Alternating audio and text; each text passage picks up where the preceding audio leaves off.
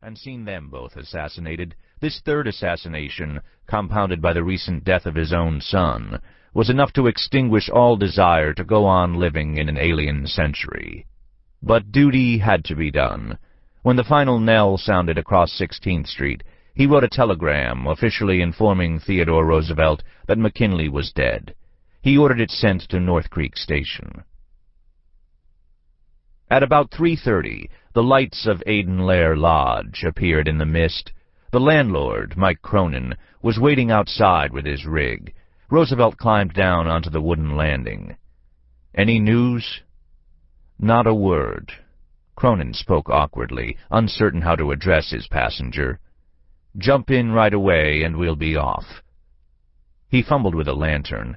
Roosevelt said, "Here, give it to me," and joined him on the driver's seat. The new horses, two big black Morgans, started off swiftly. Cronin was an expert whip and hoped to break his own daylight record of just under 2 hours to North Creek. The horses knew every curve of the 16-mile road, but the descent grew slippery, and one of them stumbled. Conscious of the precious value of his cargo, Cronin dragged on the reins. "Oh, that doesn't matter," Roosevelt exclaimed. "Push ahead." Most of the time the road was invisible, except when log bridges drummed suddenly under the buckboard's wheels, and errant boulders loomed out of the mud, necessitating detours. Roosevelt kept holding his watch to the lantern. "Hurry up! Go faster!" Their speed increased on the steep descent. Cronin worried aloud about skidding off a bend and falling hundreds of feet into the bogs beneath. But Roosevelt was calm. "If you're not afraid, I am not." Since puberty, he had taught himself to pluck the flower safety out of the nettle danger. Although his physical courage was by now legendary, it was not a natural endowment. He had been a timid child in New York City, cut off from schoolboy society by illness, wealth, and private tutors. Inspired by a leonine father, he had labored with weights to build up his strength. Simultaneously, he had built up his courage by sheer dint of practicing fearlessness.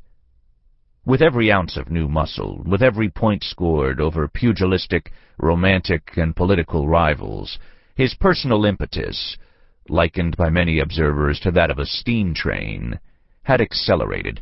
Experiences had flashed by him in such number that he was obviously destined to travel a larger landscape of life than were his fellows. He had been a published author at 18, a husband at 22, an acclaimed historian and New York State Assemblyman at 23, a father and a widower at 25, a ranchman at 26, a candidate for mayor of New York at 27, a husband again at 28, a civil service commissioner of the United States at 30. By then he was producing book after book and child after child, and cultivating every scientist, politician, artist, and intellectual of repute in Washington. His career had gathered further speed. Police Commissioner of New York City at 36, Assistant Secretary of the Navy at 38, Colonel of the 1st U.S. Volunteer Cavalry, the Rough Riders, at 39. At last, in Cuba, had come the consummating crowded hour. A rush, a roar, the sting of his own blood, a surge toward the sky, a smoking pistol in his hand, a soldier in light blue doubling up neatly as a jackrabbit. When the smoke cleared, he had found himself atop Kettle Hill, on the heights of San Juan, with a vanquished empire at his feet. From that viewpoint, the path to the presidency looked clear. Returning home a hero, Roosevelt had been elected governor of New York within 2 weeks of his 40th birthday. He had toured the Midwest and been greeted everywhere as if he was a presidential candidate. Dutifully supporting William McKinley for renomination in 1900, he had begun to assemble his own campaign organization for 1904. Everything in his hard philosophy assured him that the White House would be his one day.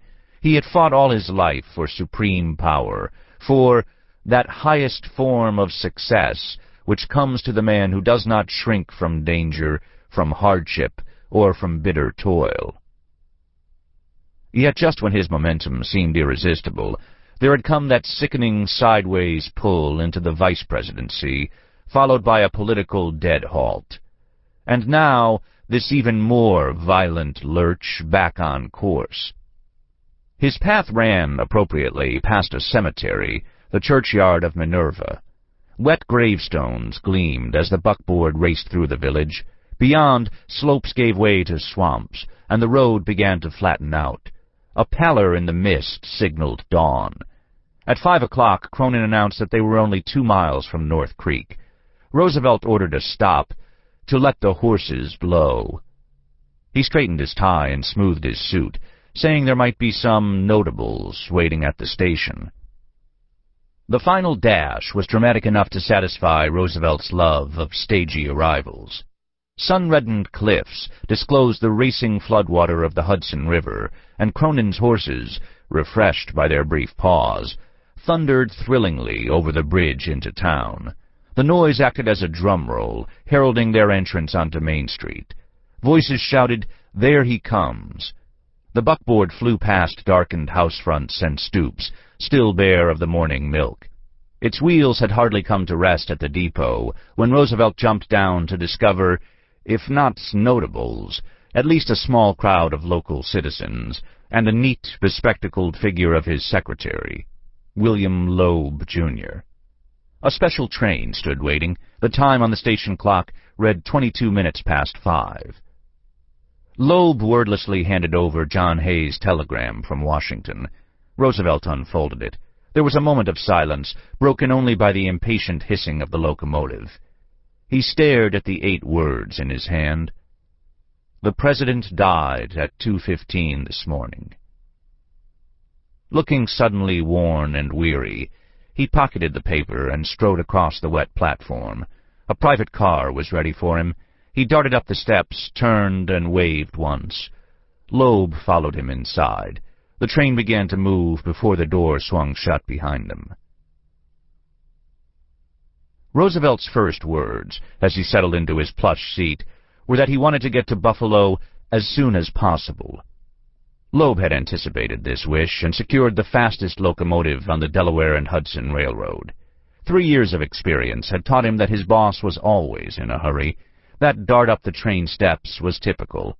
He could remember Governor Roosevelt doing the same, up all 77 stairs of the state capitol in Albany. Mount Marcy's cloud banks began to lift, and the other peaks glowed in the sun as the special raced south toward Albany. But fog lingered in the Hudson Valley, and the crew of the locomotive could only trust in its emergency right-of-way. Roosevelt dictated a series of telegrams, including one to Edith that was as terse as Hayes to himself. Darling Edie always knew what to do. She and the children would find their own way down the mountain and home to Oyster Bay. His work finished, he dismissed Loeb and sat staring out into the flying mists. At about 7 o'clock, there was a scream of brakes and a crash that shook the whole train. It jarred to a halt. Word came back that the locomotive had collided with a handcar in the fog. 2 men were nearly killed. Roosevelt did not need to be told what might have happened had the handcar been another train. For 15 minutes, while a gang cleared the track, he had leisure to ponder the mortal vulnerabilities of power. This accident was nothing compared to the threat of another Czolgosz lurking in wait for him. Anarchism, that plague of European government, was a virulent strain in America, fed by social unrest, and fear of it was spreading.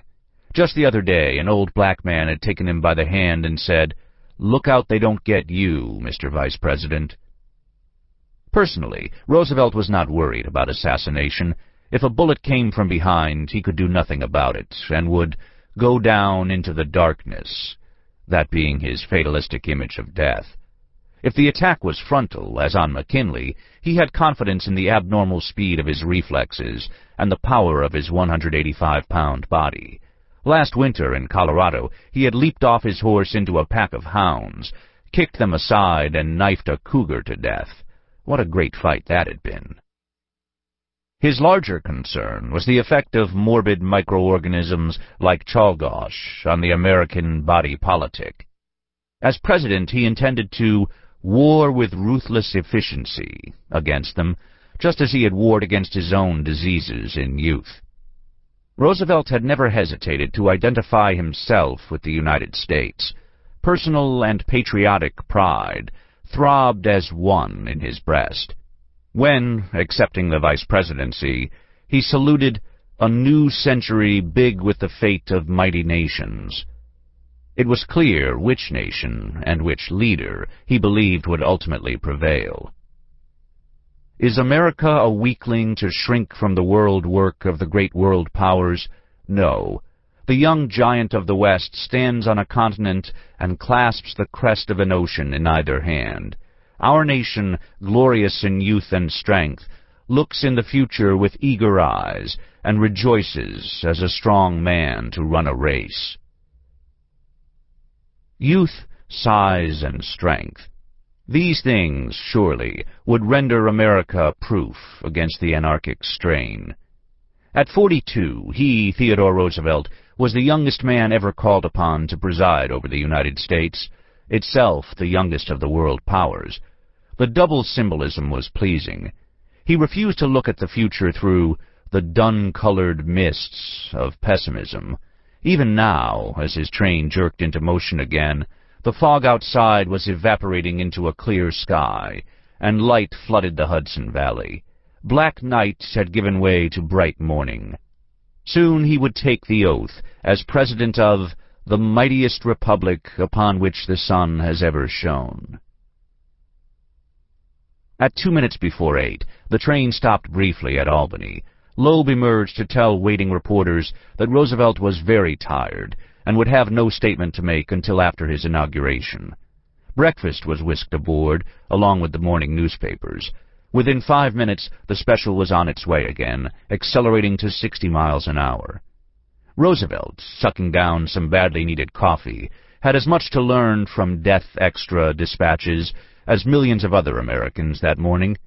The president's last hours were chronicled in poignant detail. Here was Senator Mark Hanna, who loved McKinley like a brother, dropping onto gouty knees and pleading, "William, William, speak to me." Here were doctors squirting stimulants into the dying man's heart to shock him into momentary recognition of his wife. And here, framed in black, were the president's last words, pious enough to heave all the bosoms in Christendom. "Nearer, my God, to thee, his will be done." In rude contrast, other columns celebrated the tremendous energy, superb health, and strenuous life of McKinley's successor.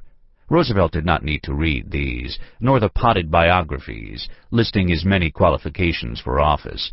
He was more interested in analyses of his political situation. The New York World announced that he had already definitely fixed in his mind the nomination for 1904.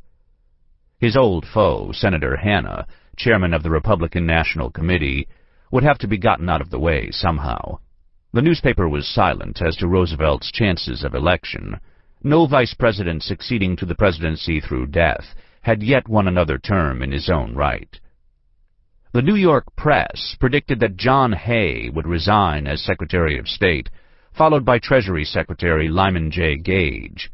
Roosevelt did not like this forecast, no matter how genuine the desire of both secretaries, ailing, old, and bereaved, to retire.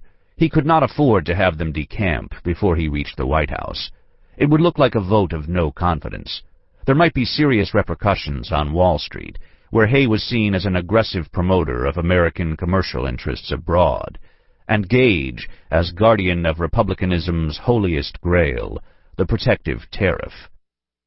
A remarkable consensus of Democratic and Republican editorial writers held that Roosevelt would be as conservative as McKinley. The very unanimity of this opinion seemed contrived, as if to soothe a nervous stock market. The financial pages reported that severe shocks, feverish trading, and heavy declines had hit Wall Street on Friday when the gold dollar president began to die. Roosevelt knew little about money. It was one of the few subjects that bored him, but even he could see that one false move this weekend might bring about a real panic on Monday. As the news of McKinley's death flashed around the world,